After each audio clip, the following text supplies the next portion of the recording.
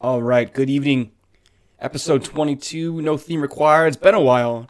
For reasons other than just that, we decided to take a little bit of break. It was a long season. I know we didn't give our post-Super Bowl interviews like we thought we were going to do, but you know what? It was a good break. A lot's happened since then. Shit. So much. Lots to go over. I think we're going to bore you guys if we go into our Super Bowl reactions, but all I'm going to say is that the aftermath of the Super Bowl was probably where the most entertainment was with regards to Juju Smith and A.J. Brown. They had some pretty funny Twitter and Instagram / TikTok beef. They certainly did. Certainly did. Going back and forth with each other. Who was the more dominant receiver in that social media fight? Well, the funny thing is that A.J. Brown made it seem like Juju Smith wasn't a good receiver. And I would go out on a limb and say that he's basically a wide receiver 2 on any team in the NFL right now. Yeah, I would agree. Like, you could basically plug him into any team, and he'd probably be successful. Mm-hmm. Now, personality-wise, and, like, is he... Cancerous is the wrong word, but is he someone that you don't want in the locker room? I'm not sure, but props to him for doing some proper trolling. That's some grade A internet right there. Sure is. Sure is. So it's now March 3rd, and with that being said, we are in the beginning of one of the most infamous months of sports in the calendar year with regards to March Madness. So this is championship week. I believe Selection Sunday is March 12th, so we are coming up on one of the hottest days of the sports calendar year when all 68 teams know whether or not they will be in. I'm sorry, those 68 teams will certainly be in, but of course other teams will be vying for a chance to also play in the ultimate bracket. Can you believe that it's almost time for the madness of March? Yeah, I can. Yeah. I definitely can. It's been a long year. It definitely has. It's been a long year of sports. It's been a football season. Yes. Don't really know too much about who's on the bubble, who's a lock, who's not, who's in, who's out, last four, first round upsets. The only thing I know a little bit about this year is the CAA, and I know that College of Charleston's going to be a pretty good team to beat this year. Uh-huh. So if you want a sleeper team to pick, I'm going to pick them to go to the Sweet 16 guaranteed. Okay. That's not a guarantee, but I'm guaranteed to make that pick. That's a fun pick. Okay. Is what I'm saying. Okay, right on. Because Charles Costin's doing really well. Well, there you go, dude. Sign him up. I think I was a big fan of Kansas. Always have been. I mean, Bill Self is a fantastic coach. And sure, I'm a bit of a bandwagoner fan, but their stadium name, what is it? For who? For Kansas. Something Allen Fieldhouse? Yes. It's the Fieldhouse. Allen Fieldhouse. Yeah. I was right. Yes, you were. But that's a fun... Chalk. Sock. Gar. Cock. It's a good chant. Well said. I could not have done it any better myself. As the University of Colorado Boulder alumni, that's a classic. Right. The chant. Right. That's perfect. So that they are straight up. Fuck you, Kansas. Clap. Fuck you, Kansas. Dude, let's look up who the top 5 are. I know Kansas right now is number 3. College basketball rankings. Heading into championship weekend here. So we have Houston at number 1, Alabama number 2. Alabama number 2. That's absolutely amazing. Yeah. Of course, I haven't watched much college hoops to speak of this entire season, but to think that Alabama is number 2 in the nation, they're 26-4. That's impressive. So Kansas at 3, UCLA at 4, and Purdue at 5. I mean, there are some blue bloods on this list, along with more novel names like Alabama, who most people would think is a college football powerhouse, not necessarily the same for basketball. But this is fun. They've been okay. Yeah, for sure. And then we have Pitt rounding up the top 25. Wow. Okay. Right on. So, will you be watching the games on opening weekend? Oh, I always check them out. Yeah. Only from a betting standpoint, that's why. So for March Madness, do you make parlays? Of course. Yeah. Of course. Okay. Always. Always, man. Sometimes 5-teamers, 3-teamers, 2-teamers. That's right. Every now and again, he's got to sprinkle in a little bit of hope and prayer. And yeah, and it's one of the best times to bet. It's one of the biggest betting times of the year. So would you be so bold as to bet a 16-game parlay on either that opening Thursday or Friday? Because those 2 days have 16 games each there. I could do like a $1 bet on one of those. I could make that happen. Yeah. Yeah, say less. Say less. 16 games? Oh. Fuck. Opening weekend is always a holiday. I mean, Yeah. a sporting holiday. I know when a few jobs ago, maybe 2 jobs ago, I took off opening weekend and I just sat at a bar with some friends, watched the entire Thursday slate and the entire Friday slate. Absolutely amazing. Oh my goodness. So That much is a fun. good time. So much fun. My claim to fame in regards to March Madness in 2011 when Kentucky won it all, my bracket on ESPN was in the top 3% in the nation. I think I missed maybe 8 or 9 games overall. And but I did pick, of course, the Wildcats to win it that year. They had Anthony Davis. I think Karl-Anthony Towns was right after. Yeah. But powerhouse. Man, you want to talk about March Madness? It's coming up as well as the 3-year anniversary of COVID.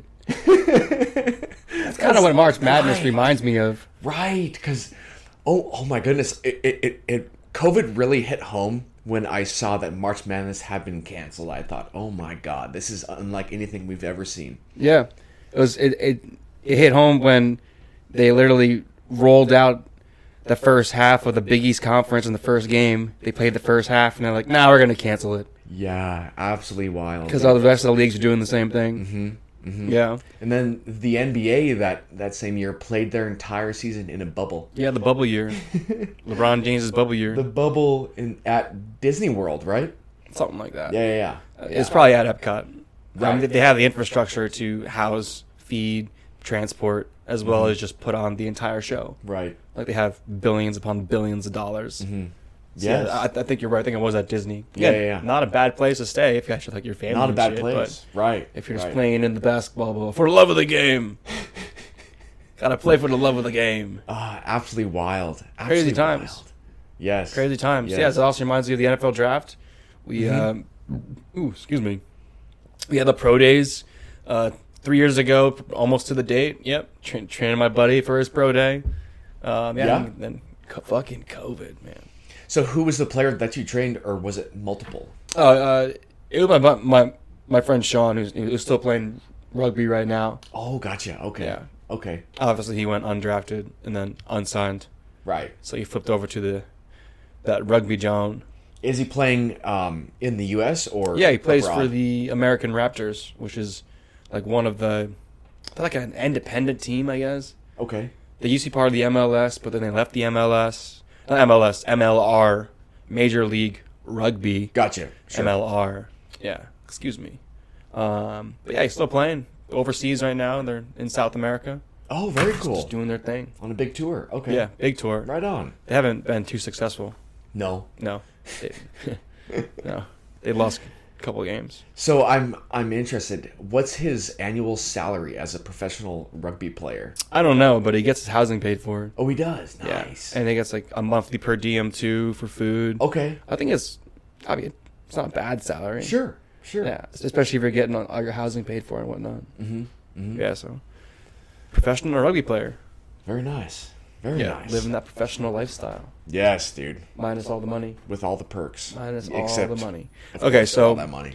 if we're looking at March Madness, I did see a fun fact about Yes. Gonzaga, a local team around here, Yes. and it took me a lot to not start like trolling people on Twitter, but it was like Gonzaga. It was like 13 seasons in a row now of winning 25 plus games, and I just want to be like, and 0 national championships. All that work for nothing. They need to join the Big 12. They need to join a better conference. Big They 12 or really Pac 12, I meant. Mm-hmm. You need to get into a better conference. Yes. Yes. Because Gonzaga will probably be, what, 2 seed Yeah. this year? Probably. Yeah. Well, let's see. Were they ranked in the top 25? Sorry. Gonzaga is 10th. Okay, yeah. So They're at 26 and 5. they'll be a 2 or 3 seed. Yeah, if for they sure. win their tournament, they might bump up For to sure. a 2 seed. Yeah, they've won 7 games in a row. And I'm not just- bad. completely speculating right now. Not bad. Not bad. All right. Here you go. Your odds of trying to fill out a perfect bracket are not good. Oh yeah, it's like a trillion. No, it is 1 in 9.2 quintillion. Oh It's hard to even conceptualize that number. yeah, I can't even fathom it. Like, you have better odds to be struck by lightning or Twice. to be elected president or to win the lottery. I mean, it's just Twice. not in your favor. No. Yes. Well, you just said pick one day. I mean, 16 picks is easier than, Yes. what, 68 teams now? So fucking 68. How many games are there? Like, over 200. 67 games. And that does include the first 4 play-in games. 67. 67 games. Okay. Just one fewer game than there are teams in the tournament. Yeah. Isn't that interesting? It is interesting. Or the first 4 games, there's... Shoot. So that would be 72 teams then. Let's No, see. it's 68. Yeah. Yeah, because it used to be 64, and then they expanded to 4 teams. Right. So there's 68. just 2 first 4 games. Yeah. That's right. Yeah, That's right. Exactly. Okay. So it's like a random seed. It's like, oh, you're playing for a 9 seed, and these 2, you're going to play for like a 15 seed. Yeah, it's always just a seed that's going to get Something walloped fucking by a random, 1 though. seed. Like, I don't understand how they pick or even how they go about like placing them in specific regions. Sometimes this makes no damn sense. Like I'm reading this article on ESPN right now that says the College of Charleston at 28-3 is a bubble team. A bubble 'cause team? They're playing in one of the worst basketball conferences, which is the CAA. And he's right. They're not that good. I Wow. think the second best team in the CAA, at least on the men's side, couldn't even tell you. Couldn't even tell you. Yes. Hofstra, Yes. maybe. So the first 4 teams are the lowest automatic bids and the lowest ranked at-large teams. That's how they kind of classify it. So there's an article on Sports Illustrated explaining the often misunderstood first 4 and how it all works. First 4, like first 4 in. First 4 games. So the first rendition of the play-in games actually started back in 2001. Oh, so it's by like, what is it? It's not RPI, but like, it's not strength of schedule either. The specific basketball power ranking score. correct. There's Correct. a specific website you can Some go type check of power out. index. Yes. Yes. Yeah, thank you. Thank you. Yep. So back in 2001, when they first had those play-in games, it was just one game between the 2 lowest rated 16 seeds. Which made sense to me. Sure. Theoretically. Sure. But then you're like, yeah, I kind of have to weight them though, Yes. based upon the conference. If they won their conference to get into that 16 seed. Right. Which again, like I think, and maybe this is going over the top, but if you win the regular season championship, you should get in. You should have an automatic bid. You should definitely get in. Yeah. Like No matter the conference. it sucks for the team that literally goes 30-2, but then they blow it in the finals because they lose one game. So they're 30-3, and there's no guarantee. Yes. Yeah, it's stupid. Yes, because you play in a small conference that's Yeah. that's not respected. It's not part of the Power 5. Yeah.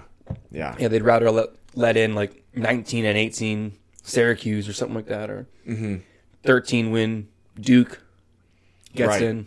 Right. Exactly. Oh, because they're in the ACC. Yeah. The Power Conference. We need 15 teams from the same conference coming in. Speaking of which, Duke right now is 5th in the ACC with their conference. So Are they on the bubble? I would certainly predict that they would be in the conference in the tournament, no matter what happens with this conference championship here for the ACC. I mean, Duke is a blue blood. I don't see how they could not Literally. get in. Yeah, right. Literally. Yeah, the Dukes, they're locks. Well, wild, dude. Wild. Okay, here's another fun fact for you. 2008 has been the only year in the history of March Madness in which all 4 number 1 seeds made it to the Final Four. That's fun, dude. What year was it? 2008? 2008. That was Kansas, North Carolina, UCLA, and Memphis. Who won it that year? Memphis did, I believe, with Derrick Rose. Let's see. 2008 March Madness champion, Kansas. Damn it, I was wrong. Okay, right. Was that Mario Chalmers, Kansas? Yes, that's right. So Kansas beat Memphis in the title game.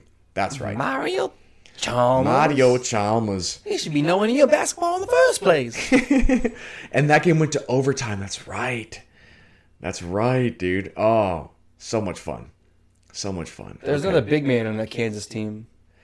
That Kansas team. Oh, yes. Yes, you're right. You're right. Chalmers, some other guy. It wasn't. Cole Aldrich was the big man on that team. Who else was on that roster? There's another NBA guy, right? Let's see. For big men? No, just in general. Oh, sorry. So we got Mario. Brandon Rush was probably the only other guy who went pro. Yeah. List the five. Does the state of starting five? Yeah. Starting five. Actually, let's see. It lists a roster. Doesn't list the starting five though. So Chalmers was the only big name? Yes. What were his stats that year?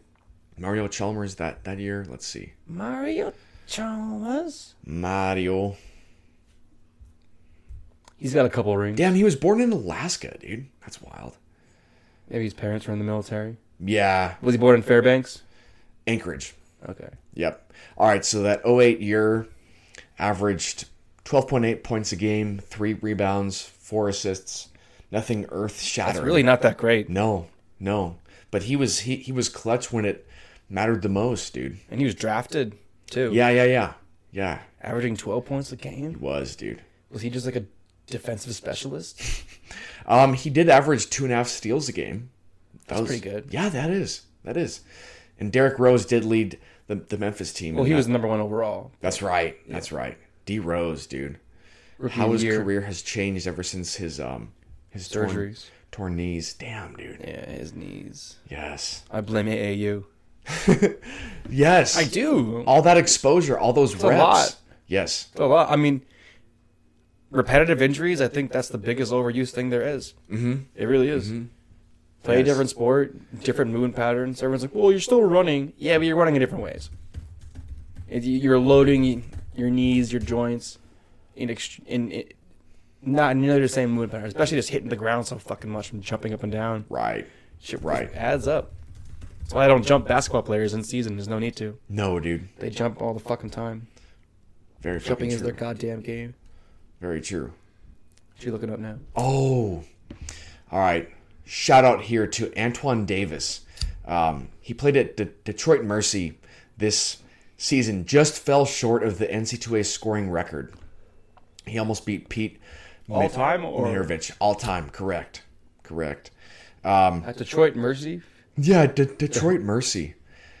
Absolutely wild. So he entering that game, he had to score 26 points to pass the legendary LSU star Pete Maravich, and he scored 22 points. He was four points shy of setting the all-time record. Wow. Yeah, that does. Pass the man the ball. Yes, get it to him. Like just how Kobe played his last game ever for the Lakers. They kept on passing it to him. The show is stats for the last regular season game. You should look that up real quick because if he doesn't have like 50 shots, yeah, his teammates are assholes. He finished 7 of 26 from the field. Only 20 and 4 of 16 I guess he did from to himself. 3. Yeah. He shot in fucking 25%. Yeah. He was probably just jacking up. And again, I would have given him 50 attempts. Like, right. Here you go. Here's the ball. Here's the ball again. Here's the ball again. Right. Pass it back. Oh, right back to you. It's like that scene from Tropic Thunder when Will Ferrell's got him in the post and they passed it in, kicks it out. Pass it in, kicks it out. Pass it in, kicks it out. Pass it in. Yes. Oh, I think the movie name Semi-Pro. Semi-Pro. Yes. Oh yeah. He's the Tropics. That's right. That's the team. That's the team. Just keeps passing it back and forth. Oh my god, dude. So Antoine Davis will definitely not be in March Madness. His team finished 14-19. there's hope, according to this article, that they might make the post-season tournament the CBI, the College Basketball Invitational. Yeah, let them play. Which is comparable to the NIT kind of. Yeah, but it's like worse teams. Correct. It's like, yeah, your team's number 84 to 102. Right. Like it's the third tier of postseason. You guys are fighting for the bronze medal right now. Right. Like, that's the best you can win. Exactly. But it's College Basketball Invitational. It's like the NIT stands for Not In Tournament. Right. Yeah. Well, the NIT's been around for a long time, so I understand that one for like tradition. But yeah, it can just be a lot. Yes. You just want to hit that, babe? Just want to hit it? We have a cameo. You have a cameo. Hello, Jordan. Hi, boys. So Jordan, what do you think about March Madness? Like basketball? Yeah. Oh, I'm not very interested, but Yeah. thank you for asking. Us neither. Like, we're actually talking about how we're speculating on things that we know nothing about right now. Basketball is one of my least favorite sports, except for like the last 4 minutes of the game. Then Okay. I'm because that's I don't know. The last 4 minutes that take 40 minutes. Yeah, but at least like Yes, stuff all is those happening. timeouts. I don't know. Personal foul. There's a lot of just I don't know, like Tactical foul. Free throws. a lot Timeout. of drama in basketball, and I'd rather go to the theater for that. Well said. Well said, babe. Look at that. Wow. That was podcast gold. Thank you, Jordan. That was absolutely beautiful. wonderful. Yes. You're welcome back anytime. Thank you. Of course. Thanks for this. You're welcome. Thank you, Jordan. All right. Second guest on the show. That's right. Excellent job. Excellent job. All right. Yes. Let's transition a little bit. Something that you and I both know a little bit more about. The MLB. Yes. There's been a lot of rules changes. Indeed, there have. I think the one that stands out the most, because it's literally standing out, is the pitch clock. Right. So 15 seconds, no one on base. 20 seconds, man on base. If it's a 15-second clock, the batter has to be set with a minimum of 8 seconds left. And I think it's 8 as well, even with the runner on base. I don't think that time changes. Correct. Yeah, it's 8 no matter Well what. said. Yeah. Yes. So, Yes. So this pitch clock timer has reduced the average time of the minor league games, because that's where they first experimented with, by an average of 26 minutes. yeah. That's There's going to be big. games that are going to be under 2 hours if this is actually enforced Correct. throughout Correct. the regular season. Also, this rule includes the limits on throws to first base. Does it? Yes. So pitchers are can only have 2 disengagements, either a pickoff or a step off attempt Okay. per plate appearance. Yeah. Okay. Yeah. I like the cap on that. I would have capped it at 3. You know, like, dude, if you got to get it a third time, like, you got to go to the plate. Right. 3 strikes, right? You get 3 strikes. Now here's one. So if the pitcher forgets that he's already made 2 disengagements, that's what we'll call them. If there's a third pickoff attempt, the runner automatically advances 1 base. If the So it's basically a balk. yeah, it is right, Yeah. right. That makes Exactly. sense then. Exactly. And just to clarify here, the timeouts and the mound visits do not count, obviously, as So they're still allowed 6 a game, Correct. which hasn't been really an issue yet. No, I don't think so. So that'll be interesting here. And then to kind of go off of this rule, what they have experimented as well is robot umpires in the minor leagues. There is no ruling that will come to fruition in the majors as of yet. So, with let's backtrack a little bit. Sure. I just want to focus on the pitch clock first. Yeah. So I think I like the idea of the pitch clock, but I think it just needs to be a little bit longer. Like, not double the time, excuse me, but I think if you give him 20 seconds without runners on, and then maybe 25 seconds with runners on, or even give him 3 extra seconds. But what I'm saying is that it should be 20 seconds at least the whole time. Like, 15 seconds is fucking fast. Like, 7 seconds between pitches, you're getting the ball, you're looking at the plate, getting the signal, and you're going right away. Which I love the urgency, and we saw a couple times already in spring in spring training. Like, Wandy Peralta for the Yankees had a strikeout in literally under 30 seconds. Like, it was incredible. He threw 3 straight strikes strike them out under 30 seconds, which means that Dear God. technically, like, you could have a whole bottom half of an inning done within 5 minutes. Right. Like, literally 5 minutes. Just And then, flying by. boom, commercial break, next top half of the inning. Mm-hmm. So, if this rule is enforced currently at the 15-second mark, it's going to create a lot of chaos because you're already seeing right now the batters are basically staying in the box and the pitchers are getting the ball and throwing it right back home, Right. which I'm a big fan of. Like, especially during a regular season game in the dog days of summer, and you're just like, it's the middle of August, or sorry, it's the middle of July, right? We got 75 games to go, and you're like, okay, this game is really dragging on. Like, I understand not wanting the 4-hour marathons, but there have been some classic games that have all the intensity just because of the rivalry, right? And the stare downs that happen between the pitchers and the batters. It's something that just makes baseball special. And Very true. And for those that really want to be dialed in on every single pitch and keeping their official scorebooks and whatnot, it kind of takes the grace of that away from the art that it is scoring baseball. Very true. I mean, what do you think about it, man? Well said, dude. Well said. I remember when I was an intern covering the Tacoma Rainiers, the AAA team for the Mariners. It was always a privilege to fill out a scorecard during every home game, and I mean, it was kind of an art in and of itself. You know, you really got to track the action as it goes along. You're not pressed for time. It's obviously played at a very casual pace, but it's also so unique in that fashion. You know, it reminds me a bit of golf. I mean, you can really just savor every moment without kind of being rushed by. And I feel like it's being done for the casual fan. Yes. Not your baseball traditionalist. Correct. You know, and as someone that's played baseball, you know, growing up, like, when we played our games, you know, we were done under 2 hours because we had to be. And now you're going to be done under 2 hours just because of the rush and essentially the time limit on the game. Right. It's also going to affect general viewership and attendance within the games too, because I would say for the first inning or inning or two, you know, the stadium usually isn't full yet for just like a run-of-the-mill regular season game. It's kind of about at the bottom of the third inning is when that stadium is like basically filling up. You know, there's a couple of exceptions, of course. Like, some fans really, really love their teams and fill it out every single time. But now, if you're like 30 minutes late to a game, you might miss 4 innings.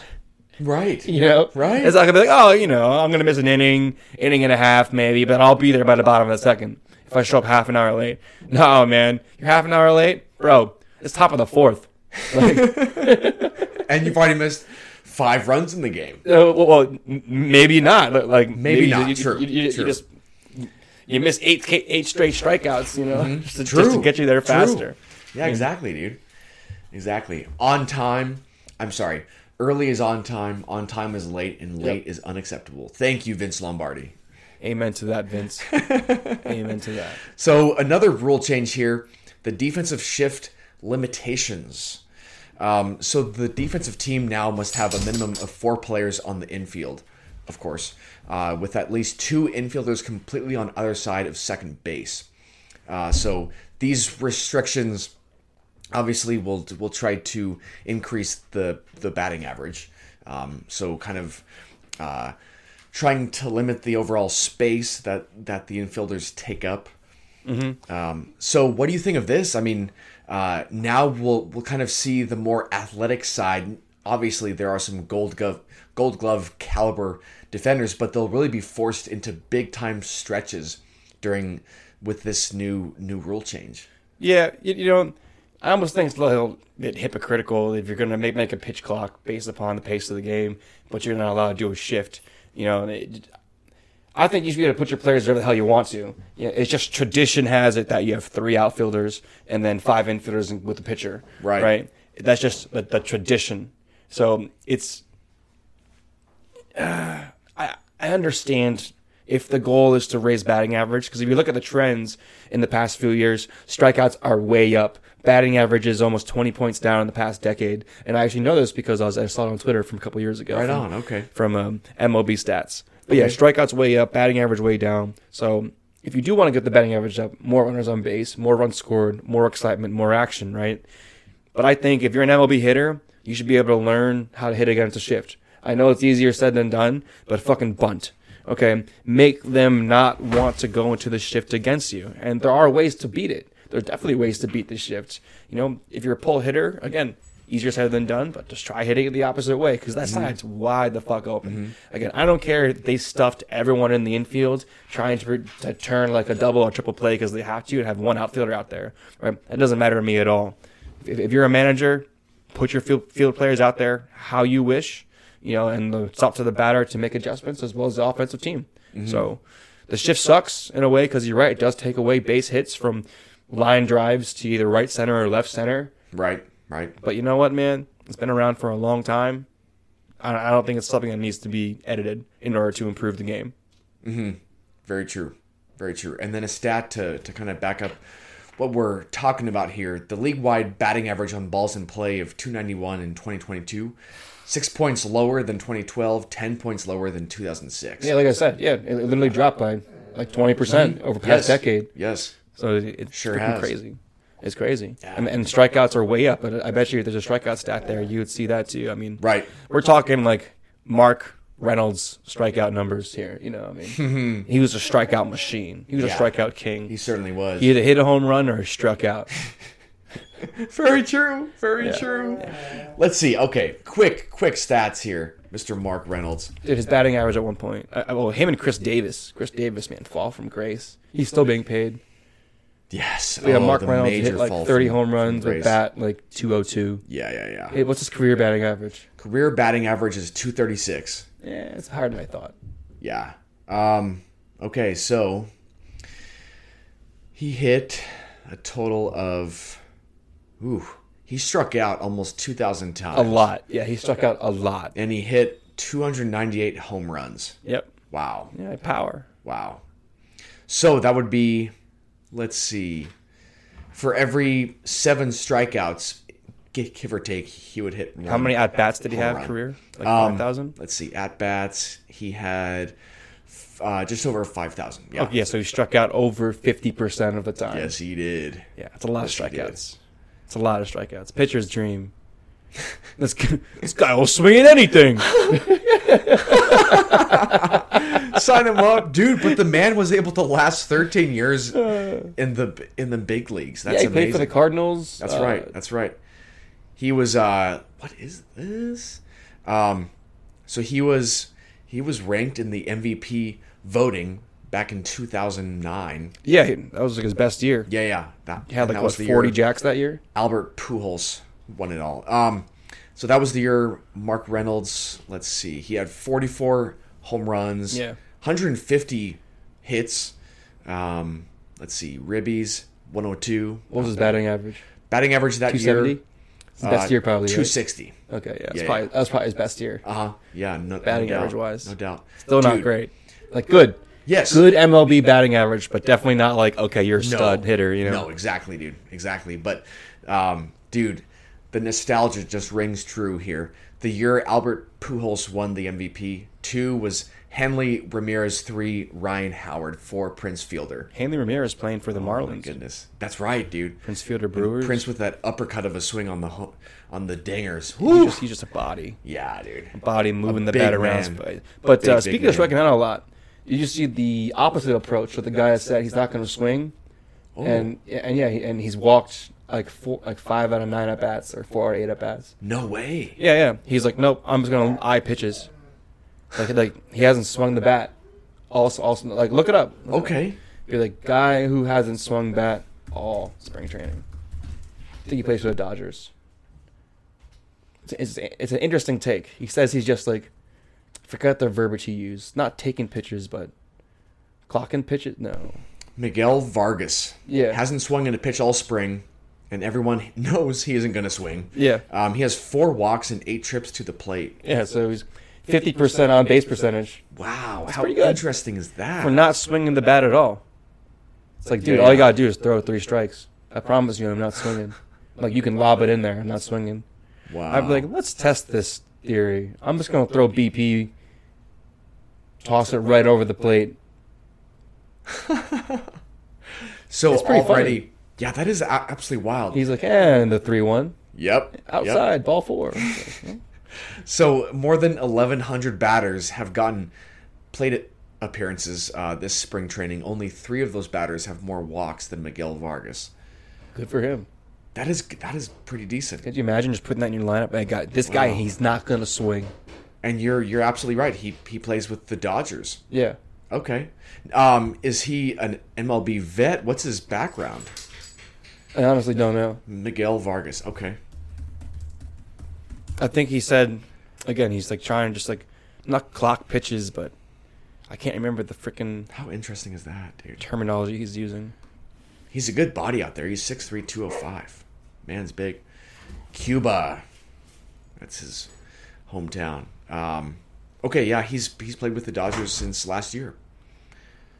His MLB statistics last season: batted 170, hit 1 home run, 8 ribbies. I see why he's not swinging. He's just hoping to get on base. Just close his eyes. Yeah, exactly. Hit Exactly. me. Hit me on getting on base though. Right. I love those stats. Bigger bases is also a rule change. Going from 15 inches to 18 inches. Home plate remains unchanged. Yep. 17 and a half. Or 17. Hello, Bandit. You making a cameo on the show, bud? Hey, yo. So do you think this will have an impact on stolen base success rate? Oh, definitely. Yeah. Definitely. It's going to help him out. Yeah. I mean, I don't know how extra much inches. impact it's going to have, but Right. football is the game of inches, but this definitely matters as far as being able to touch the bag before getting tagged. Right, very true. Very true. You know? Interesting. Okay. Yeah, so those are the big changes awaiting us for the 2023 season, which kicks off. When is opening day for the MLB here? Oh, like March 28th or something like that. March 30th. March opening 30th. day. Yeah. Hot damn. That Thursday. All right. Are you going to follow the MLB more this year than last year? Oh, of course. Yeah. Nice. Like I said, I I checked in for like a quarter of the games. Yeah. I didn't watch all of them. Yeah. It's hard to watch all of them. It is. I mean, Very fuck. hard. Even an avid fan, fuck, if you catch half, like, Right. it's 81 games. Right. Here's a question for you. Would you be interested in some fantasy baseball? Potentially. Okay. Potentially. Because I used to run a league when I worked at ESPN for 4 years. Uh-huh. It was a fun time.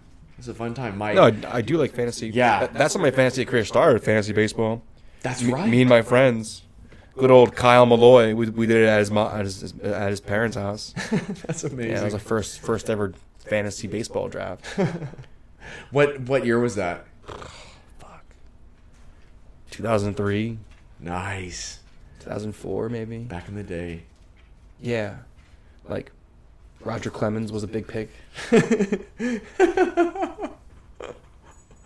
You had Pedro Martinez. Yes. Okay. 03 and 04. So the main Alex internet Rodriguez. provider. Did you draft via AOL? Yahoo. Yahoo. Yeah. Okay. Yahoo was the original. Right on. Torrey Hunter, Yes. Tori Randy Hunter. Johnson, Okay. all these boys. The big boys. Yeah. Big boys. Yeah, throwbacks, man. Since we're on the topic right now of baseball, World Baseball Classic is coming up, or it's Yeah, starting on the happening? 8th. Okay. Starting on the 8th. On the So 8th. USA has got the top team right now. And in fact, I was looking on ESPN at the potential roster for it. Well, I think it. Yeah. At their roster, they got some good names up here. So you got Mookie Betts, Pete Alonso, Nolan Arenado, Paul Goldschmidt. All right, Jeff McNeil, JT Realmuto. He's probably gonna be starting. I mean, you Yeah. got guys that can just mash with Mike Trout, Kyle Schwarber. Yep. I mean, top to bottom, that lineup's gonna be fucking nasty. It is, dude. It's fucking nasty. I mean, Oh I'd- my god. Mookie batting leadoff probably, and then I mean I don't even know who's gonna bat second. You could bat anyone on this team second. Probably Nolan second. I'd probably put fucking Goldschmidt or McNeil. Probably Paul Goldschmidt at third. I'd have Alonso back cleanup, and then Schwarber batting fifth. And then it's like, where do you put Trout? You know, I guess you could bat Trout second. Go Boots. Betts, Trot, Alonso. No, Betts, Trot, Arenado, Alonso, Goldschmidt, Schwarber. Holy shit. So, interestingly enough, USA right now is ranked third in the world baseball rankings. Japan is first, and who is TPE? TPE is ranked number 2. It's not Taiwan, is What it? nation would that be? That's kind of what I was thinking. Chinese. Okay. Chinese. Yeah, interesting. Huh. Wow, I did not expect that. Chinese Taipei. Yeah. Right. Interesting. Okay. I thought the Dominican team is pretty stacked. They should be up there too. Yeah, the Dominican team is ranked 9th. Cuba's up there at 8th. Korea at 4th. This team has to be ranked higher, man. They're stacked. Yeah, they are. They are stacked, dude. Wow, there's 81 teams in the world of baseball. Guess who the last ranked team is? In the world? Yeah, in the world. Ranked 81st. I don't know, like Germany or something. Estonia. Okay. I didn't know they played baseball in Estonia. I didn't know that either, dude. Check their roster. See, there's another Hardy one there. Oh, is that the origin of your name? Yeah, I'm half Estonian. The country of origin. Nice. Okay. Let's see. I'm trying to check. All right, Estonia.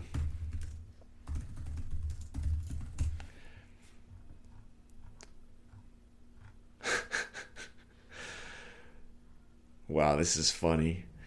Estonia national baseball team. The first result when you type in Estonia roster is their soccer team. Yep. I think their women's soccer Not their team's baseball okay. team. Yeah. They really don't even have their roster on there. So yeah, according to ESPN, they have the teams ranked 1 United States, 2 the Dominican Republic, Okay. 3 Japan, 4 Venezuela, 5 Mexico, Interesting. 6 Korea, 7 Puerto Rico. I like that with the bit of accent. Puerto Oh, yeah. Rico. But yeah, Japan is fucking stacked.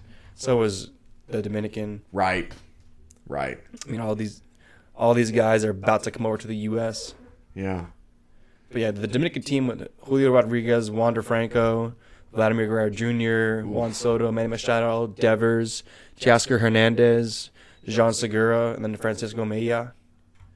That's a fucking good team. Yeah, that is. That's a Yeah, good that is. fucking team, dude. God damn, dude. Yeah. So yeah, I mean, I'll be watching. I'm pretty sure that my MLB TV account automatically renewed. So I mean, Oh, I nice. was like, God, MLB TV again. Yeah, bud, dude. Take advantage of that. Yes, sir. Not a bad deal. Fun. Okay. So it starts March 8th. Yeah. How long is the tournament? 13 days, about 2 weeks. Okay, gotcha. It's just pool play, and then they go into like double elimination, basically. Oh yeah, I think so. It's like best of 3 series. I forget Okay. the exact format. very fun.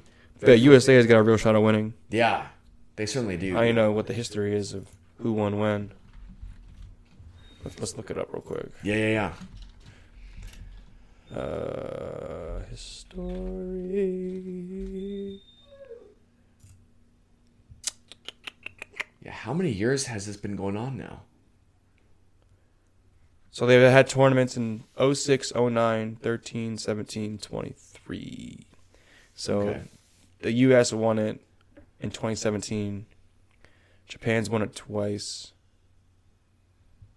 So yeah, round robin play followed by single elimination. Okay.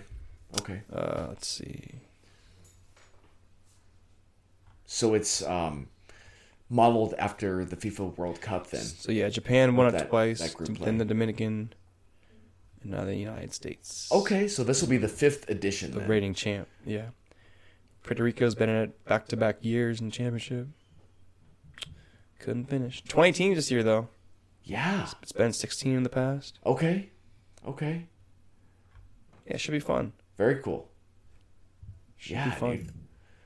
I'll be watching. I'll be checking in. There you are.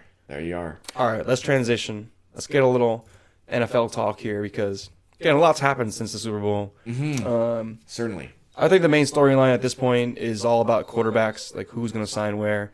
Aaron Rodgers after his cave dwelling experience. Excuse me. Lamar Jackson, no one knows. Has Derek Carr been signed? He's going to Indianapolis. Is that true? Let me confirm. Is that where he's going? Or is he not signed yet? I think Derek Carr's a Colt. The sweepstakes continue for Derek Carr. Okay, he's not signed. Yeah, He's not signed. he is currently a free agent still. Okay. So, yeah, it's Carr, Rodgers, Lamar looking for the money. So, we can just focus on Lamar Jackson here. Sorry, that's just my dog trying to give this controversial opinion on Lamar Jackson. So he's voiced his opinion to me. Hey, bud. What up, yo?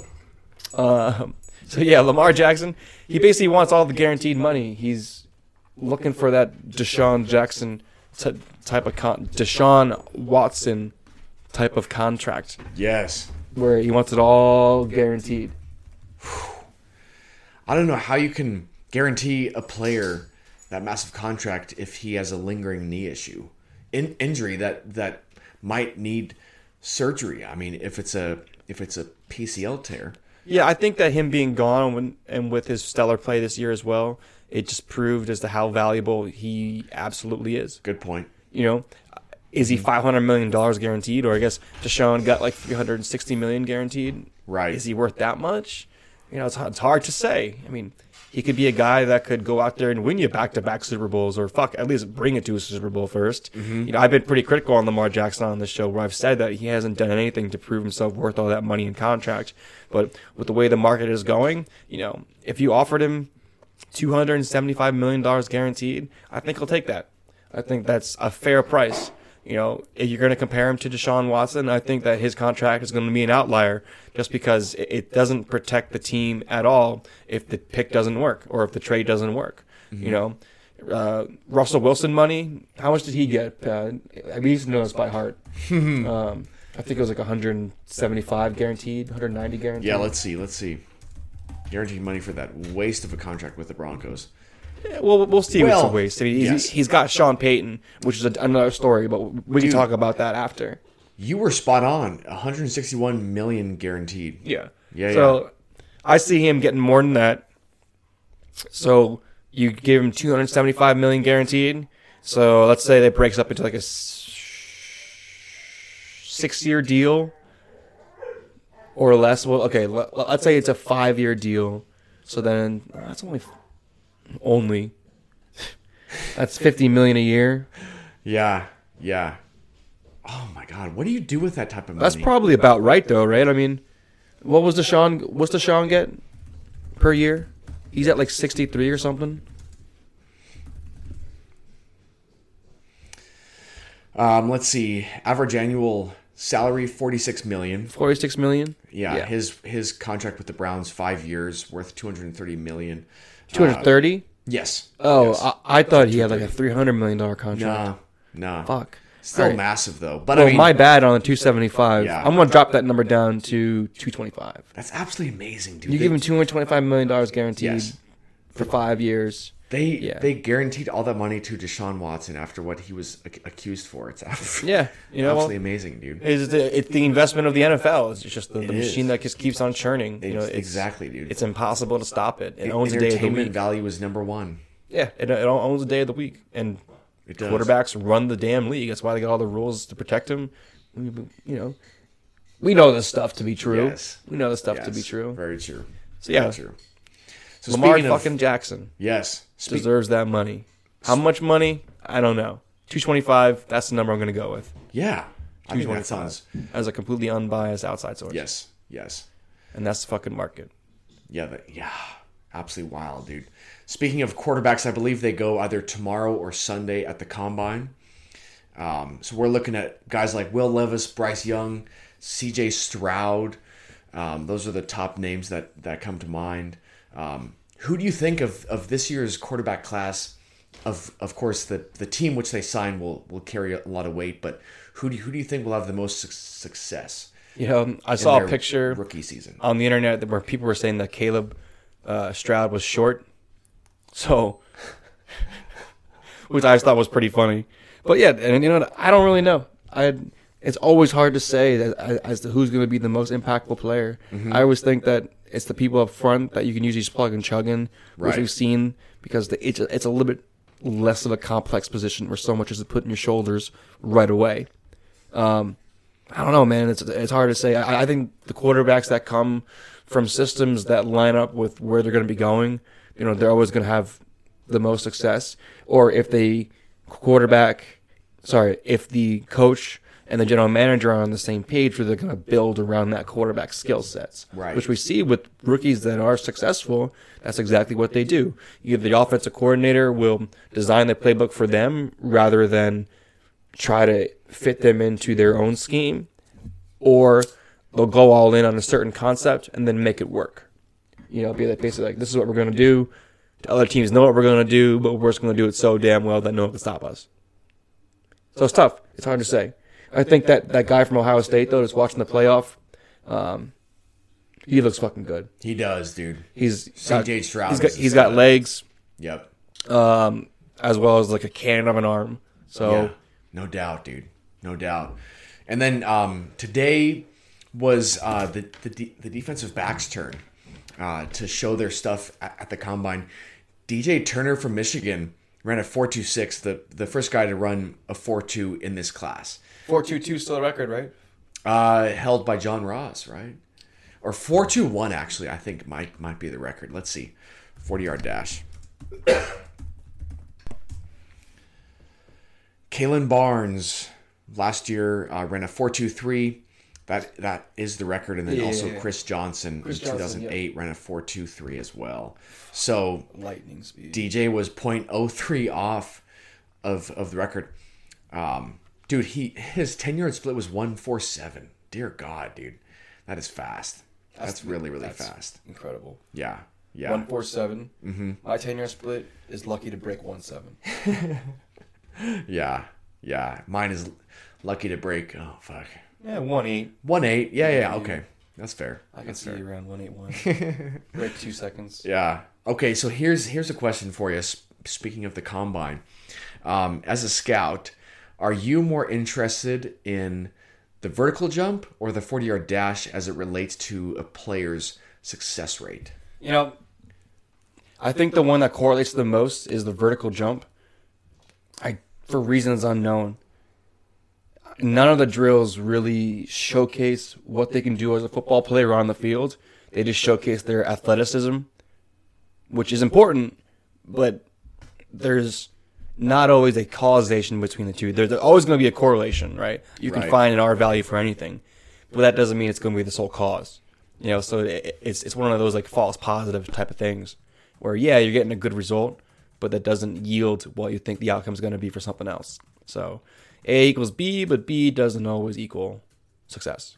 So overall, though, I think the most important drills at the combine are just going to be their skill work. Let's see how they handle coaching. Let's see how they can handle adversity. But it's pretty funny too, because like I've gotten a different perspective of how these pro days are run just from coaching people through them, and then them telling me about their experiences. So they almost force we'll say schedule upon you that does not promote high performance.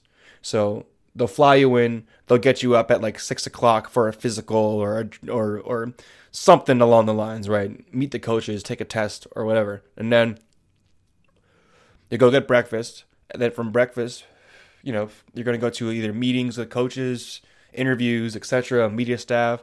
And then from there, you got to go out and perform, and this is going to take the course over a couple of days, so they're not really promoting performance at any of these things. It's more as like a showcase for how does the player handle these events. Because I think the coaches look at everything, that you're under quite literally a microscope, and how much information you're going to find out from just the drills themselves. I bet you can find out a hell of a lot more on tape. Tom Brady being the example, he had a shitty fucking pro day, and look what he turned into. Then again, no one really thought he was going to be as good to begin with.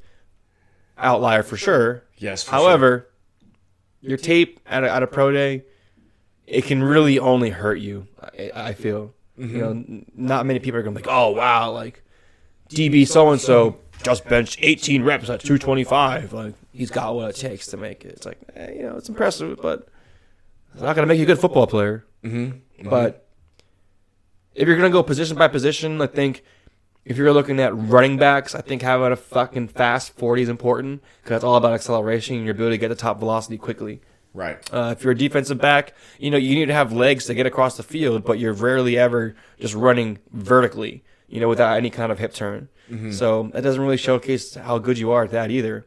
So RBs, probably the only ones that really benefit from like a super, super fast 40 time at a combine. That's personal opinion. Sure. So the 5 most important features here designed by a combine team here of data junkies. They're saying the accuracy rates by position for the combine highest for a tight end, meaning that if a scout is to adjudicate a tight end and his success rate purely from the combine, he would have about an 80% chance of guessing right or wrong. 80? Yes. Now the lowest accuracy Quarterback. defensive tackle. Really? Yes. that comes in at 56.6%. Did I say what what metrics they're looking at? Correct. Yes. So which ones are you looking at? With each position, there are 5 most important features. For a D tackle, it's weight, vertical jump power, height adjusted speed score, weight adjusted bench, and BMI. BMI? Yes, BMI. What the fuck? Every single NFL player is going to rank as overweight or obese on the BMI scale. Yeah, most of them. Because of the muscle mass. Yeah. There's no doubt about that. Now for tight ends, 10-yard, 20-yard, 40-yard, catch radius, and weight are the 5 most important features there. And those are dash times? Correct. Okay. Yes. Okay. Understandable. Those. Uh-huh. Okay. I see some correlation. Catch radius for sure. Yes. All right, carry on. Quarterback, top 5 would be wingspan, 10-yard, BMI, vertical jump power, and broad jump power. BMI makes no fucking sense. It doesn't, dude. It doesn't. Broad jump power. Okay, I guess that speaks to your arm strength. I mean, different plane of motion, but you're still using your hips and glutes to fucking fire yourself forward. Right. It is a measure of explosive power. It is. But how that correlates. And what was the other 2? The other 2 for quarterbacks. Yeah, not BMI. Not BMI. Wingspan. Okay. And then, of course, the vertical jump and broad Vertical jump. power. Okay. So it's And vertical the 10 and yards. broad jump, you said? Correct. Both. Okay, interesting. Yeah. Interesting. Yeah. And then going back to the tests themselves, the vertical jump does have the highest causation rate for success in the NFL. So by success in the NFL, are you saying that make it to the NFL? Yes. Okay. Correct. Okay. Yep. So they're basically taking stats on coaches' preferences. Right. Not necessarily success within the NFL, but likeliness to make it Yes. to the NFL. Now, what's interesting here is the shuttle has the lowest probability of getting drafted. When you would think just watching players move around the field during game time, there's so much lateral movement. How can you not take the shuttle drill into account? I don't buy that. I don't know. Because I mean the 3-cone drill is also very The 5-10-5. Not really. I don't think it applies to the game. no. No, because you literally count your steps out. There's a certain Okay. technique that players do. True. It's like, all right, I'm gonna crossover step with my left, Right. and then it's like 1-2 touch the line, then like 1-2-3 touch the line, and then you sprint back as fast as you can. Like you're basically trained to the test. Sure. The L Okay. drill, a little more applicability because you do have to go around the cone, make a Right. figure 8, and then go back break inside down. outside. Yep. So that was a little more applicable, just because you could argue that it represents a route, or following a wide receiver if you're a defensive back, Sure. or chasing the quarterback around, because if you gotta like lean in, try to get the edge on a tackle or something like that. So it's a little more applicable. Mm-hmm. But yeah, I don't think the 5-10-5 really applies whatsoever, just because of the way they train for it. Fair enough. Like Okay. seriously, you rehearse your steps. Right. That's how it's taught, Right. and it maximizes the time. Mm-hmm. Yeah, bench press doesn't really mean shit. Right. I mean, it's cool. Like, all right, man, like you're strong, you train a lot, and you work hard for it. That's basically what bench press tells me if I'm a scout or a coach. Sure. Is it going to showcase you're good at football? No. Does it mean you're good at working out? Yeah. Awesome. Like, that's about it. Oh, I just saw the second goal. Dawson Mercer's on fire. He said goal in 8 straight games. Go Devs, dude. 8 straight games. 8 straight games. Yeah, goal for Dawson Mercer. Yeah. Damn, dude. He's on fire. Wow. I'm so happy they didn't trade him. He was on some trade bait because he's a great fucking player. He was on the ball. Watch this goal though. Watch this goal. He fucking shelves it. Oof. From an extreme angle, dude. Way Yeah. outside. Oh, It's my the only God. place he really can. Yeah. Far post. Ping ping. Look at him just raising that left leg, all the torque on the right. Oh my God, dude. That was lethal. That was lethal. Unstoppable. How do you stop that? You can't. Yeah. You can't. Dear sweet God, dude. Seriously. So going back to the draft here. Yes. Big storyline. Jalen Carter. He did return to the combine site after being arrested in correlation with that January car accident involving 2 Georgia players, one who died, but they were One charged staffer. with... One player, one staffer. Correct. I'm sorry. Who were charged... I'm sorry. Jalen was charged with Allegedly. reckless driving. Allegedly. Yes, allegedly. Have to point that out. Yes, true. Sad story. It is, Crazy dude. story too. You know, it's just not one you want to see for anybody, regardless of their draft status or not. You know, from the human standpoint, I'm hoping that it's not true that they were racing and that was a cause in the death of a fellow teammate and an injuring of the staffer. You know, but if that was the case, then may the law take its course. That's really all I can say about it. Right. You know, it's going to affect his draft status, most likely. Mm-hmm. You know, it's just it's not like a Laramie Tunsil situation where, you know, he was just caught smoking weed. You know, I mean, Right. this is... Somebody really had to have hated his guts Yeah. to post Yeah. that on. I mean, this is basically similar to the Henry Ruggs situation. right. I mean, granted, he wasn't the one driving the vehicle that ultimately caused the death, but if you partaked in racing, again, I'm not a lawyer. Don't take legal advice from me whatsoever. You know, I'm just speculating here. Mm-hmm. It's just a really sad, really tragic story. It is, dude. It is. Yeah, and how many tens of millions of dollars he's going to cost himself? It's a lot of money, possibly Yes. a career, Yes. possibly a career. I mean, That's sad, dude. let me take that back. I don't think it's going to cost him a career. I don't know the potential jail sentences or anything, but you know, he's still a kid, and I gotta take that into consideration. You know, I want to say he's 22 years old, which for me, people will say like, you know, no, that's an adult. At some point, they gotta take accountability for their actions, Right. and that's totally correct. They do have to take accountability for their actions, but they're still learning and they're still growing as humans. So I'm not gonna cut him out of football completely. You know, like I said, let justice take its course, and if he has to serve time and he serves it, then when he comes back, you know, I think he's entitled to another opportunity to go out and play in the league. Just like Michael Vick. Yeah, so Jalen could be subject to 12 months in prison and slap in another $1,000 fine on top of that. That's he already nothing. posted bail for $4,000. Okay. But so in the latest mock draft from CBS Sports, Yeah. the chief analyst has him dropping from 1 to 17. Okay, so still a first-round draft pick. Sure, yeah. Yes. But how many dollars? And then also a surprise here. Now this is a mock trade from the Chicago Bears to the Colts.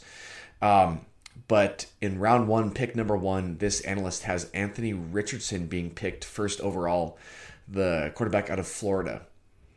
Anthony Richardson, huh? That's interesting. That name did not come to my mind. No, not at all. When I was thinking of top quarterbacks to enter this league, his positional rank is 4th overall.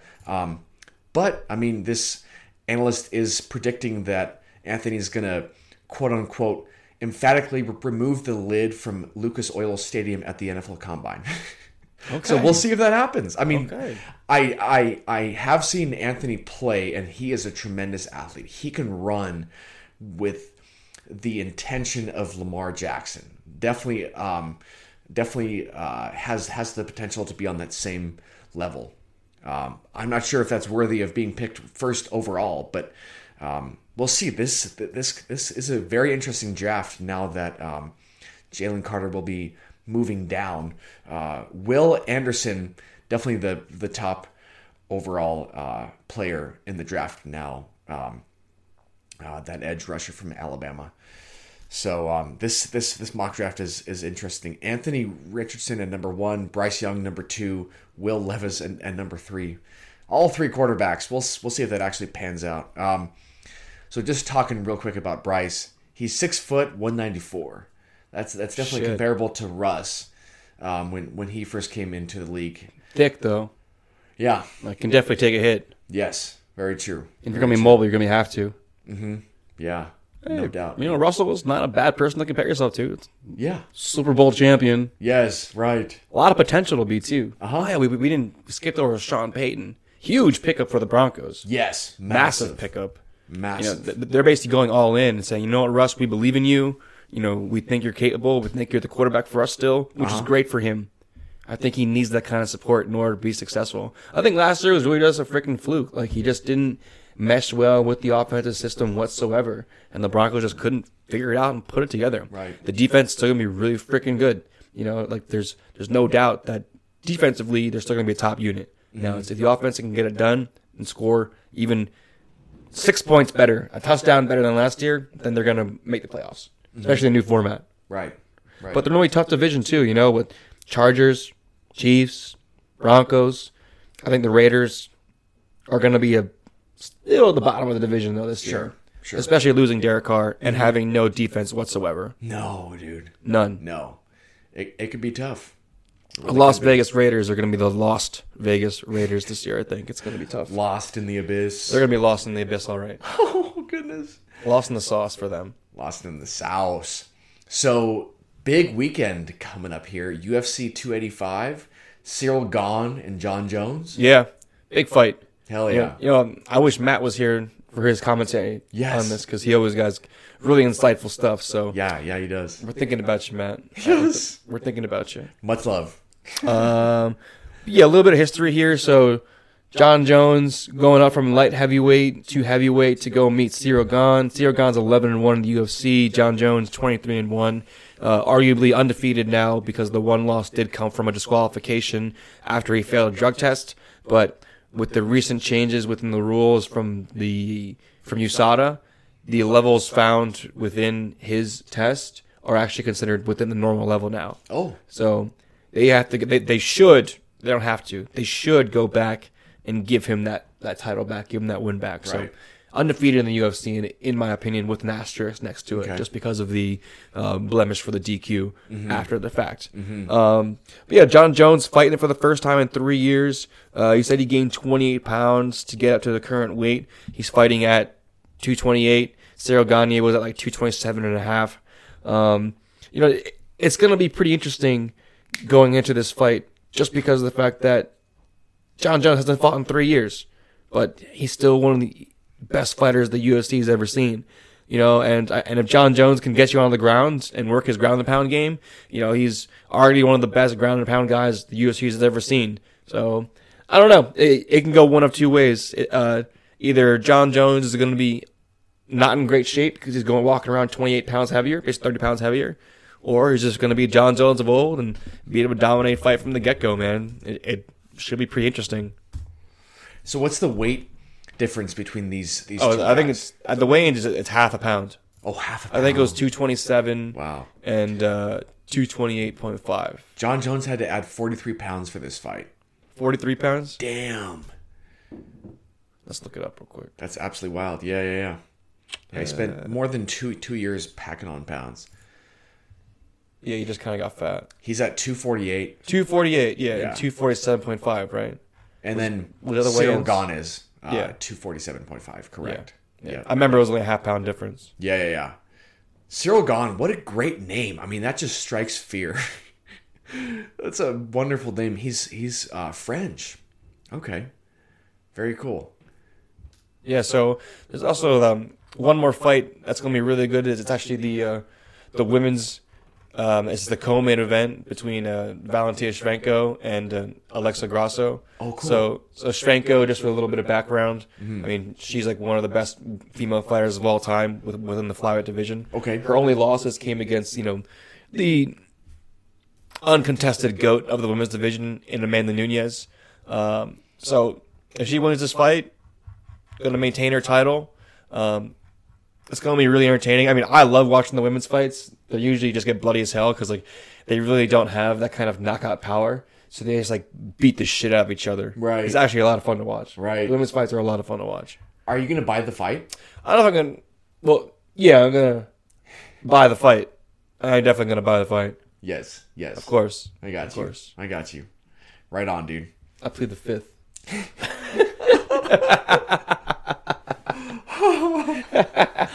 I baited you into that question, no doubt. I don't know what you're doubt. talking about. I don't know what you're talking about. That's funny. All right, so let's flip it down. There's more football on. I just want to talk about XFL, USFL. Main question for you, Sam, is if you think these leagues are going to be successful. I don't have any time of thinking about it at all, but that's good. I want to hear the answer off the top of your head. Okay, my true raw answer here is: do these leagues have the financial backing to survive at least two more years? That's really the question, because if they can answer that in the short term, that could obviously set them up for long-term success there. Now, is The Rock involved with one of these two leagues? Or Yes, the XFL. His ex-wife? It's like him and his ex-wife. Okay. So, I mean, if that man is backing the XFL, he has more money than God. So, He's pretty rich. yes, He got a whole brand, too. and he's a very savvy businessman too. Yeah. I think there's loads of potential there. Now, in terms of these two leagues, I really haven't watched any games to speak of right now. I do know there was a highlight I was watching on YouTube. They've significantly changed the kickoff rules in either the XFL or the USFL. I forget which league, but XFL. okay. Yeah. So So- basically, the teams start 5 yards apart. I think Right. one team's lined up at the 25, the other one's lined up at 30. And no team can move until the receiver catches the ball. Correct. And then it's just it's almost like a rugby start. Yeah. Where there's 10 guys in front, 11 guys coming down, and they play football. Yeah, I think it's pretty exciting I do too. that they can definitely take something from that. Yes. I think it's a really good idea Yes. because it's definitely safer. They said that the ball basically ended up in the same place anyway, like average the 24 something yard line or whatever. Sure, okay. So that's the same as touchback. It is. And it's safer play, but it also still gives the opportunity for big plays and big returns. Mm-hmm. I think you can see some interesting stuff. Mm-hmm. The fourth. The onside kick switching to 4th and 15 is what I was getting to. Oh. I think that's an interesting rule. There's also a 3-point, a 2-point, and a 1-point extra point conversion. Yeah, so you can technically be down by 9, right? Score a touchdown, go for 3, and then try to get the ball back again to win the game, just by converting a 4th and 15 to get the ball back. Yeah. Huh. Interesting rules. Yeah. Interesting rules. No doubt. So how many games have been played so far in the XFL? 2. They're on 2. week 3. Okay. They're on week 3. Yeah. So I was looking at the average attendance, and the St. Louis Battlehawks are actually one of the more popular teams. They haven't had a home game yet, but hey, 24,000 fans in the Alamo Dome for St. Louis versus San Antonio, and then Not bad. the lowest one was the game out in Vegas, 6,000 fans. But yeah, the St. Louis Battlehawks though, they actually sell games. I'm trying to find a picture for you, but before it shut down, they had they had a really fun fan base there. Huh. They also love their beer. Nice. Yeah. Nice. Always a good sign of a loyal fan base there. I love it. Let me see. Crowd size. I feel like I'm looking up a Trump rally. My crowd size was bigger. I had the biggest crowds, bigger than anybody. What a great Obama. impersonation. Yeah, no crowds. All my people wanted me. Yeah, they basically filled out the entire They really did. lower bowl. St. Louis good for wants them. football. Yeah. They want their team back. Yeah. So they're pretty excited about it. I love it. But yeah, Love it. I mean, I go to an XFL game. Their tickets are probably pretty cheap. I'd take the train up. Well, you know what? Let's see.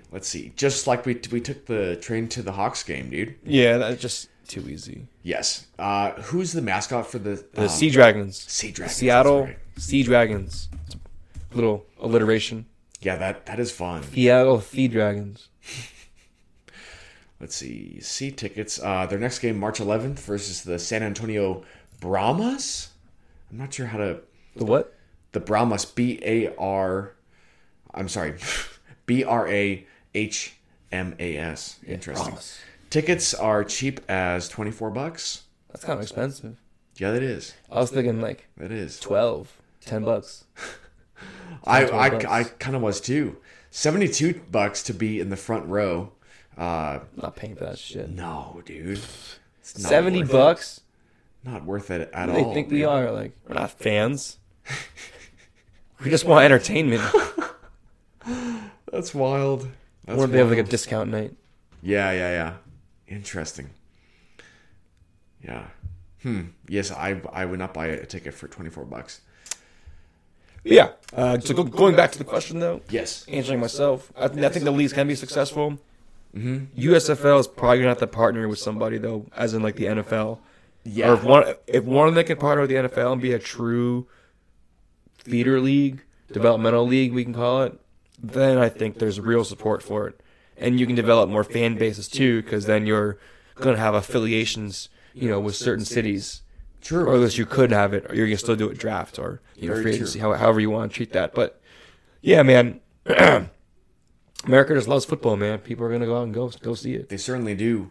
One point I want to bring up here with the farm system is obviously that works so well in baseball because the average career lifespan is much longer. In the NFL, the average career lasts anywhere from 2 to 4 years. Do you think a farm system is really necessary if there's a player, let's say, who plays in the USFL who's 27, and he's a good enough athlete to play in the NFL? Do you think teams would be interested to sign him, knowing that, let's say, if he's a defensive back, knowing that he might have 2 years of peak potential performance before kind of Hell, if you can get 2 years out of somebody, I think that's a pretty damn good deal, right? Yeah. You said that yourself. The average lifespan's under 3 years for any NFL player. So, fuck it. If you get 2 years of somebody that's an all-pro caliber, Yeah. fuck yeah. Yeah. Why not? That's like Navarro Bowman.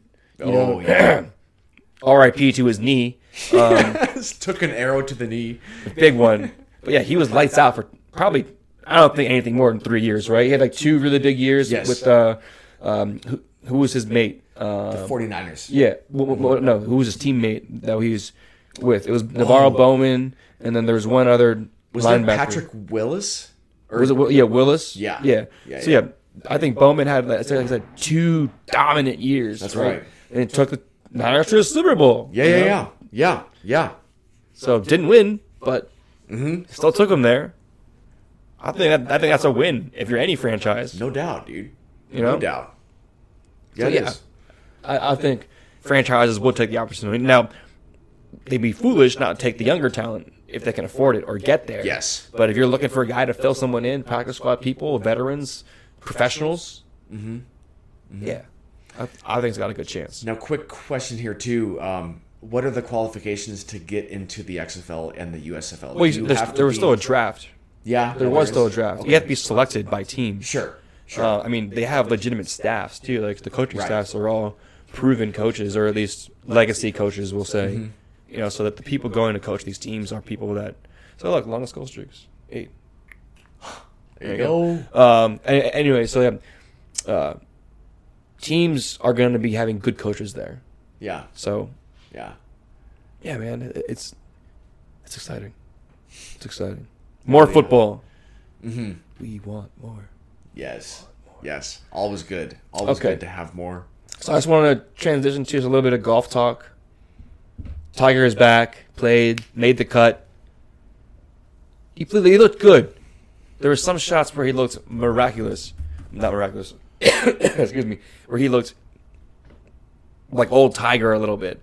I don't think he's going to play again. Probably not until maybe play one more tournament before the Masters. It says he will not play in the 2023 Players Championship, with the Masters being the likely next. Okay, so that answers my question right there. Yeah. I thought he was going to play in the Players and then go play in the Masters.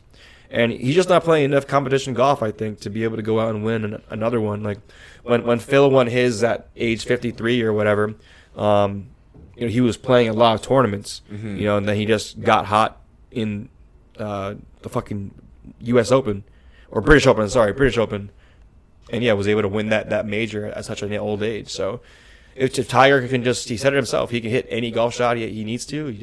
He has to be able to hold up to walk fucking 72 holes. Yes, which probably equates to 4 or 5 miles. Oh, more than that. No, yeah.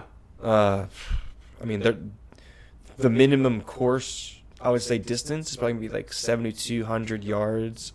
Oh. So let's say they walk that straight. That's like 4 miles right there by itself. Right. And you're zigzagging back and forth. So it's probably an average of, I'd say closer to 5.5 to 6 miles on average is what they're walking. Right. So over the course of 4 days and then swinging the club a lot. I mean, his swing has changed, so it's not nearly as violent, right? He's not nearly getting as much like torque going along his back. Right. But he can still crush the ball, man. He generates a lot of force. Yes. I mean, he still has 300 yard plus in the tank for his drive, so you can never count him out. If he's in contention on Saturday, good luck to the rest of the field because Tiger could be back. Yes. But he's just gotta fucking make it to Saturday. That's the thing. Like, he just shoots himself in the foot. Like he'll make amazing putts, play an amazing hole, and then he'll get back-to-back bogeys. I'm like, damn, dude. So he's got to shoot a couple rounds and be able to get to 4 or 5 under on a day. Right. If he So can do that, he has he'd be really said good. This year, moving forward, he wants to play no more than about 5 to 8 times per year. Yeah, and that's not that much. No, it's not. It's not that much, not. especially when the courses you're playing are really fucking hard. Yes. I mean, they're all ones he's played a lot. Like Augusta, you don't think he knows the course really well. Now it's just a matter of executing and then doing it over the course of 4 days, right? Which is the hardest part. Very true. It's truly the hardest part. Very true. But shout out to Jon Rahm, #1 player in the world right now, and I think he really is the #1 player in the world. Even though the official world golf rankings don't count the LIV players yet, just because politics. Right. Jon Rahm's still playing the best. Yeah. I am excited to see the LIV golfers back at the Players and at the Masters because I always want to see a little beat between the two. I think it's such a big money opportunity too that the PGA is missing out on, golf is missing out on, to do a PGA versus LIV and to set it up just like the Ryder Cup. Make it go on for 4 days, set up the match play, set up the team play, set up the stroke play. I think that'd be a lot of fun. That'd be a lot of fun. No doubt, dude. No doubt. Speaking of golf, have you watched the Netflix series? Yeah, I'm like 4 episodes into it. Kind of taking my time on it. Slow cooking it. It's pretty entertaining thus far. Yeah. Yeah. Makes me like Brooks. Brooks Koepka seems like a nice guy. Yeah. Yeah. Okay. I watched the first episode. That was Jordan Spieth and Justin Thomas. Justin Thomas, correct. Yeah. Yes. And with Rory sprinkled in there. Right. Yeah. Right. So, fun fact here. One of my good friends, who is a high school classmate of mine, he actually played college golf with Jon Rahm. No way. Crazy. My friend played at the UW, and then Jon Rahm was at Arizona State. And so going into my friend Tyler, going into his first ever collegiate golf match, he had heard all these things about Jon Rahm going into that match. I want to say John that year was like a junior. And Tyler said the first hole, you just see Jon Rahm swing and you think, wow, this man has a bright future. I mean, he said the first drive he ever saw him hit was like 320. Damn. It was like, Jesus, this man is... I wonder if he was fat still. Yeah. In college. Tyler said he was about the same size. Okay, yeah, so he hasn't changed at all. Yeah. This man can just stripe it. Packs a punch, dude. Yeah. Yes. Big money. Beast, dude. Big money, Jon Rahm. Yes. Big money, Jon Rahm. That'll be fun. All right, man. Let's monologue it up. Have you thought of one? Oh, yes. Okay. Oh, he's ready. Oh, yes, my friend. I actually have a quick video to show you as well. Okay. All for this one. But so being a massive bike racing fan, one of the spring classics will be on tomorrow, the Strade Bianche. It's a massive race that takes place in the Tuscany hills of Italia. What's special about this race, it's about 130 to 150 miles, a one-day race here. And I want to say close to 20 to 30 miles of that is on dirt roads or cobblestones. So definitely unfamiliar terrain to most riders. So it just makes the race much more exciting. So what happened last year, two-time world champion Julien Alaphilippe from France, he probably had one of the most significant crashes that you will ever see in this sport on a heavy dirt road here. So, I mean, this happened within the first... I'm not sure about the mileage. It definitely happened within the first hour of the race. Just carnage at its finest. So this is what happened last year here. He got caught up in a giant crash. So somebody just took him out right in front. God, dude. Everyone I mean, it gets split fucked. the entire I peloton. love how people are like, "Are you okay?" Well, fuck you. I'm getting my bike. Yeah, that's right. I hope you're doing good. But Nothing else I matters. got a race to play to fucking go win. All right, man. Like, you good? All right, good. Get my bike. Yes. And that crash happened with 90 miles to go. Tadej Pogačar, who won the Strade Bianche last year. Question about bike racing. Yeah. If your bike breaks, malfunctions, whatever, are you allowed to like replace it mid-race, or are you Correct. stuck with your equipment? Yes. You can replace Yes. it? Correct. Yeah. Okay. So each pro team I know they have people that follow the race, with, like parts and shit. Yes. Okay. Yes. So they all have the mechanics and the soigneurs in each race car there. So each rider is entitled to 3 bikes. So they will have their primary bike out for the race, and then they'll have 2 bikes on one of their team cars. How do you bike on cobblestone? fatter Fatter tires, right? You must have Yes, fatter tires. fatter tires. So we're There's talking. no way they have like the, I guess they call them slicks in like NASCAR. Yeah. Basically the same thing. Right. Right. So in terms of the width there, the premier tire for gravel for cobblestone probably in that 32 millimeter range. So very fat compared to about 21 mils. Is that like a mountain bike tire? No. Okay. Those tires are probably 4 inches wide. Yeah. No, not like the fat ones. Oh. Just like your standard bike you get at like Dick's. Okay. So like that standard, actually that would probably be close to 2.5 inches. Yeah. 2.5 inches still? I was thinking Yeah. an inch and a half. Yeah. Yeah. Very, very thick. Yeah. I used to ride that kind of bike up gravel trails. Yeah. I used to ride it up the Boulder Creek path. Nice. And then you would gain like maybe 1,000 feet of elevation over the course of like 4 miles. Right. And I would ride it up from my house and then just fly down. It was the best. It would take me like 40 minutes to get up it or so. And then just cruise About down. 10 minutes to get down. Oh, yeah. Yeah. Oh, yeah. Hell yeah, dude. Descending is my favorite aspect of road riding. It's And there's so just much something fun. about just like being on the trail too and descending that just made it so much more fun because you have like the creek right next to you, and then you have like the mountains around you too. You're just like, Yes. So much fun, dude. and it's a good time. So much fun. So the Strade Bianche, what's cool about this race, it kind of kicks off the pre-tour hype. Yeah. So it's the first race of the spring classics here. And it is really the first race in the calendar year leading up to the tour that really, really matters. So the riders here can have a lot to play for as the calendar gets going. So this will be fun. The race is 114 miles. Okay. That is it. Absolutely wild, dude. A very hard race. My pick for that, Matthew Van Der Poel and Wout van Aert will not be racing in that. Those are 2 of the strongest riders in this year's field. Really for the past 2 to 3 years, absolute beasts. Both cross champions as well. So my pick for this, I'm going to go Tadej Pogačar. Back-to-back winners of the Strade Bianche.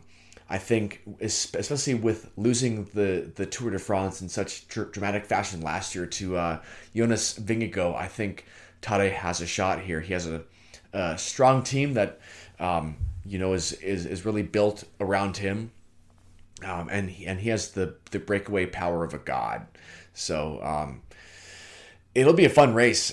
Tomorrow morning I'll be watching it before I get out on the road myself. So a good start to the weekend. It's motivation. No doubt. Yes. For Motivation. Sure. Like, these sure. guys, they're crushing it. Yes. I can do that. I'm the king. I'm the man. I'm saying. Oh, I'm sorry. Vanderpool is going to race tomorrow. It's Wout Van Aert who is not. All right. So Classic names right there. Yes. Matthew Vanderpool has the projected odds here of plus 150. Is this like the Masters tournament of bike racing? It's kind of like a classic. Ooh, yes. Is it? Yeah. Uh-huh. Yeah. Like Yeah. basically, all the stars show up. I would compare Paris-Roubaix to the Masters. And Paris-Roubaix is in either April or May. Yeah. But that is in an absolute classic. Because the Tour de France is kind of like the FedEx Cup. Exactly, dude. Yeah. Yes. And yes. then smaller. I guess, Yes. do they have majors? Do they call them majors in bike racing? So just Grand Tours. Grand Tours. Yes. Okay, yeah. So, yes. So Like you Grand have Prix. France, Spain, and Italy. Those are the big three. I got you. Yep. I got Yep. you. No American Tour, huh? No American tour. The tour crazy, of 'cause I feel like there's so much- California There's so much roads out here that would be Very amazing. true, dude. Like just go out of Very true. Montana somewhere. Like Yes. no one lives out there anyway. You know. Yes, exactly. South Dakota. You're telling me you can't find some mountains out in the Dakotas? Like that'd make a crazy trail. So we America has beautiful roads, but it comes down to funding, and that's really in a very niche sport. It doesn't get financially backed all that Yeah. well. I mean, the winner of the tour gets $1 million. That's it. That's it. Over 3 weeks of the hardest racing on the grueling, planet. excruciating. Yes. Yeah, it's torturing your body. Yes, exactly. $1 million bucks. Tadej Pogačar, who's 23, 24, he's already won the tour twice. Yeah. He has a net worth of only $6 million. Yeah, I mean That's it's insane. a lot of money, but Yeah, Still. for sure. still to be at top of the sport and only Right. only has 6 million. That's kind of shitty. It's like Yes. it's like the top curler. It's like, well, what do you make? I'm like 130K Right. for curling in America. Not bad. Yeah. I will take that, dude. I got a part-time job. Right. Yes. Yes. Now, Can't quite make it on a curling salary. Yes. Right. Fuck. Very true. Tom Pitcock, currently ranked second here with plus 500 odds. He is the cross champion of this year. Absolute beast, dude. So it'll be a fun race tomorrow. Are you? I'm looking forward to it as well. Yeah. I'm going to go with the classic monologue here, man. It's got me a Devils update. I'm actually watching the game right now. It's exciting time to be a Devils fan. Basically locked into a playoff spot at this point, barring a complete collapse, knock on wood. Right now they're sitting second in the Metropolitan Division, third in the East overall, behind the Bruins and then the Hurricanes. Basically on a crash course right now to see the Rangers in round one of the NHL playoffs, which I am totally fine with. I love the old Hudson River rivalry between the two of them, if that is going to be the first round matchup. They just traded for, acquired for Timo Meier. Got rid of a first round draft pick, a fifth round draft pick, a couple players. The highlight player for me that got traded away was Fabian Zetterlund. He was a really good player, great on offense. I thought he was really underrated, but they really weren't utilizing him that much as they sent him up and down between Newark and Utica ultimately. So I'm really happy with the pickup. Basically, Devils are going all in for this season. They think they have what it takes to make a deep playoff run, and acquiring Timo Meier only solidifies that idea more. They're going to be pretty much set for the next few years with a really, really young core that it really reminds me of the Colorado Avalanche, where they drafted well, they're developing their players, they're getting a bunch of key veterans late in the season to go out and make that run final push. Now, it's going to be really hard to beat Boston right now. They are on a historic pace right now, basically locking up the President's Trophy. And they're a team that I wouldn't be surprised if they just steamrolled everyone in the playoffs. And then, they might cool down a little bit, but damn, they are a well-oiled machine right now. anchored by Marchand. It's an incredible run for them, and so I wouldn't be surprised if they just make it straight through the Stanley Cup and then walk out with the Stanley Cup, with the Lord Stanley's Cup, in early June. So, yeah, really excited about the Devils, man. Hockey's only about a quarter of the season left, and playoffs are going to start first week in May. Let's go, dude. Exciting time. Very exciting. Yes, I love Very it. exciting. I love it. Hardu, it's been fun to reunite for our podcasting powers. Yeah, it and has. to continue Show. this fine tradition. So I look forward to more of these. Yeah, we got to do it again real 2023. soon. Yes, of course. Keep listening, guys, to No Theme Required. We're going to do these, if we can get a weekly, great, but every 9-10 days or so, just stay tuned in. Yes. We love you all. Yes. Have a wonderful weekend. Enjoy it.